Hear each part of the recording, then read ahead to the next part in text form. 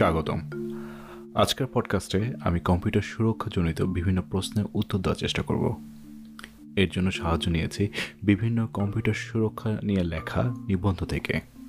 Hacker কি চাইলে আমাকে কম্পিউটার বা ফোনের ক্যামেরার মাধ্যমে দেখতে পায়? এখন কিছু কিছু ক্ষেত্রে এটা সম্ভব।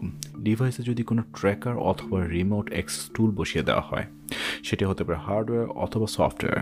এ ধরনের কাজ অপরাধীরা করে থাকে, হ্যাকাররা করে থাকে এবং ক্ষেত্র বিশেষে দেশের সরকারের ক্ষেত্রে এটি আইন প্রয়োগজনিত একটি বিষয় হতে পারে এবং কাজটি করতে হলে আদালত থেকে অনুমতি লাগে। কিন্তু অপরাধীর জন্য আইন বিষয়টি খাটে না, তাই অনেক প্রযুক্তি বোধা তাদের ওয়েব ক্যামেরা বা অন্যান্য ক্যামেরা কোনো না কোনো কিছুতে ঢেকে রাখে। আমি খবরে পড়েছি ফেসবুকের মার্ক জুকারবার্গ এবং মাইক্রোসফটের বিল গেটস এই কাজটি করে থাকেন। আরও একটি কাজ করা যায়, সেটি হচ্ছে ভালো কোনো অ্যান্টিভাইরাস ইনস্টল করা। বাজারে প্রচলিত সব অ্যান্টিভাইরাসই সাধারণত সফটওয়্যারজনিত ট্র্যাকার ধরতে পারে এবং কম্পিউটারকে সুরক্ষা দিতে পারে। গোপনীয়তা বলে কিছুই নেই।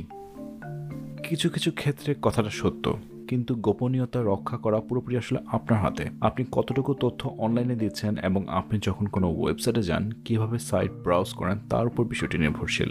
এই সম্পর্কিত উপদেশ আসলে ব্যক্তিগত পর্যায়ে ভিন্ন হতে পারে, কিন্তু কিছু কিছু বিষয় আছে যা সবার জন্য প্রযোজ্য।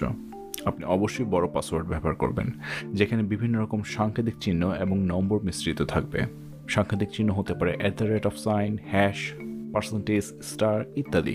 এখন অনেক ওয়েবসাইট 2-factor অথেন্টিকেশন ব্যবহার করে, অবশ্যই তা চালু করা। যদি সম্ভব হয় মোবাইল নম্বরের বিপরীতে গুগল অথেন্টিকেটর অথবা মাইক্রোসফট অথেন্টিকেটর ইউজ করা।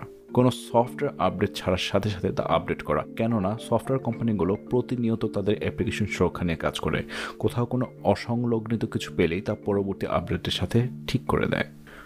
গুগল এবং মাইক্রোসফট ইমেল পড়ে ফেলে, তারা কিন্তু আসলে আপনার ইমেল পড়ে। আপনি যদি জিমেল অথবা আউটলুক ব্যবহার করে থাকেন, খেয়াল করবেন কিছু ইমেল অটোমেটিক স্প্যাম বলে চিহ্নিত হচ্ছে, অথবা আপনাকে জানিয়ে দিচ্ছে কোন ইমেলটি আপনার জন্য গুরুত্বপূর্ণ হতে পারে। এই কাজটি করার জন্য ব্যবহৃত হয় বিভিন্ন রকম স্ক্রিপ্ট, যা আপনার ইমেল থেকে শব্দ চিহ্নিত করে লক্ষ্য করে আপনি কাকে কতবার ইমেল করেছেন ইত্যাদি। কিন্তু গুগল এবং মাইক্রোসফট যেটা করে না, সেটা হলো আপনার ইমেল পড়ে সেটা সরকার অথবা অন্য কাউকে দিয়ে দিল। এই ধরনের কোম্পানির গোপনীয়তা সংক্রান্ত নিজস্ব কিছু নিয়ম থাকে।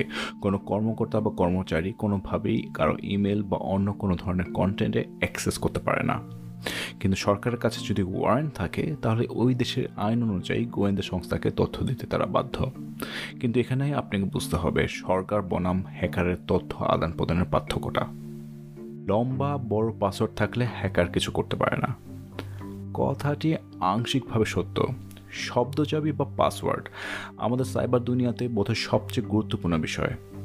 ব্যাংকে ব্যবহৃত একটি বাজে পাসওয়ার্ড আপনার সব টাকা পয়সা খুইয়ে দেওয়ার কারণ হতে পারে। তাই অতীব গুরুত্বপূর্ণ একটি বিষয় আপনার একটি পাসওয়ার্ডের সাথে অন্য পাসওয়ার্ডের কোনো মিল না থাকে।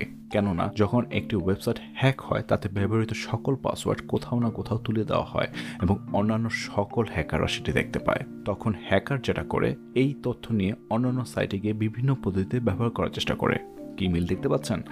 আচ্ছা, ধরুন আপনার ইয়াহু মেলের পাসওয়ার্ড চুরি হয়ে গেছে। হ্যাকার ওই তথ্য ব্যবহার করে জিমেল এবং ফেসবুকে চেষ্টা করলো। এখন আপনি যদি একই রকম পাসওয়ার্ড সব কিছুতে ব্যবহার করেন, তাহলে বুঝতেই পারছেন। সিকিউরিটি কোশ্চেন নিয়ে সাবধানতা অবলম্বন করা উচিত। বিভিন্ন সাইটে অ্যাকাউন্ট খুলতে গেলে জানাতে হয় সিকিউরিটি কোশ্চেন এর উত্তর। এই সিকিউরিটি কোশ্চেন সাধারণত কাজে লাগে পাসওয়ার্ড ভুলে গেলে তা রিস্টোর করতে। এই প্রশ্নগুলো সাধারণত হয়ে থাকে আপনার জন্ম কোন এলাকায়, আপনার পছন্দের সিনেমা কি, বা আপনার মার ডাকনাম কি ইত্যাদি। তাই পরিচিত কেউ যদি আপনাকে হ্যাক করতে চায়, এই বিষয়গুলো তার জন্য বেশ সহজ হবে। সেজন্য এ ধরনের প্রশ্নের উত্তর পাসওয়ার্ডের মতো করেই দেওয়া উচিত এবং সংরক্ষিত করা উচিত। এখন প্রশ্ন হলো, এরকম বিভিন্ন রকম কঠিন পাসওয়ার্ডগুলো মনে রাখা যায় কিভাবে? সহজ উত্তর হলো পাসওয়ার্ড ম্যানেজার। এটি হচ্ছে কিছুটা ব্যাংকের মতো, যেখানে সব জটিল জটিল পাসওয়ার্ডগুলো সুরক্ষিতভাবে সংরক্ষিত করা যায়। অনেক ধরনের পাসওয়ার্ড ম্যানেজার পাওয়া যায়, কোনোটা ফ্রি এবং কোনোটা হয়তো বা কিনে নিতে হয়। এখন এমনকি ইন্টারনেট ব্রাউজারগুলো পর্যন্ত পাসওয়ার্ড ম্যানেজমেন্টের সুবিধা দেয়, যেমন গুগল ক্রোম এবং ফায়ারফক্স। যদি 2-factor অথেন্টিকেশন চালু না থাকে, তবে পাসওয়ার্ড কিছুদিন পরপরই পরিবর্তন করা উচিত। আবারও বলছি, একটি ভালো পাসওয়ার্ড নম্বর এবং সাংকেতিক চিহ্ন সম্বলিত হতে হবে এবং কমপক্ষে 8টি অক্ষরের সমন্বয়ে তৈরি হতে হবে। এনক্রিপশন তথ্য গোপন রাখতে সাহায্য করে।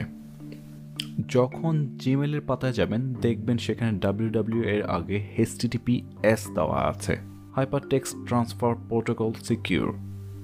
এতে যেটা হয়, আপনি যে নেটওয়ার্কের সাইটটি ব্যবহার করছেন সেটা হতে পারে আপনার কর্মক্ষেত্র অথবা শিক্ষা প্রতিষ্ঠান, সেখানে নেটওয়ার্ক অ্যাডমিন দেখতে পায় না আপনি জিমেলে কি ইমেল লিখছেন বা কোনো ছবি বা অ্যাটাচমেন্ট ডাউনলোড করছেন ইত্যাদি, কারণ সাইটটি সুরক্ষিতভাবে তথ্য আদান প্রদান করছে।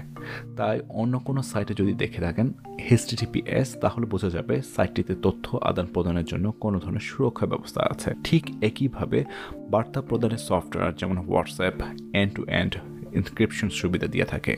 তাই নেটওয়ার্কে কেউ যদি আড়ি পেতে থাকে তার পক্ষে জানা সম্ভব না কী বার্তা আপনি আপনার বন্ধুকে পাঠাচ্ছেন। এখানে গুরুত্বপূর্ণ বিষয় হচ্ছে আপনাকে মনে রাখতে হবে কী বার্তা পাঠাচ্ছেন এবং যাকে পাঠাচ্ছেন তিনি এই বার্তা কিভাবে ব্যবহার করতে পারেন। তাই লাইনে যতই সুরক্ষা থাকুক না কেন, যাকে পাঠালেন তার ব্যবহারের উপরই আসলে বার্তার সুরক্ষাটা অনেকটা নির্ভরশীল। পাবলিক ওয়াইফাই কি সুরক্ষিত? পাবলিক ওয়াইফাইতে আড়ি পাতা সহজ। যদি সম্ভব হয় এই ধরনের ওয়াইফাই ব্যবহার না করাই ভালো, আর করলেও HTTPS সম্বলিত ওয়েবসাইট ব্যবহার করা উচিত। এখন বেশিরভাগ সাইবার সিকিউরিটি গুরু বলেন VPN বা ভার্চুয়াল প্রাইভেট নেটওয়ার্ক ব্যবহার করতে।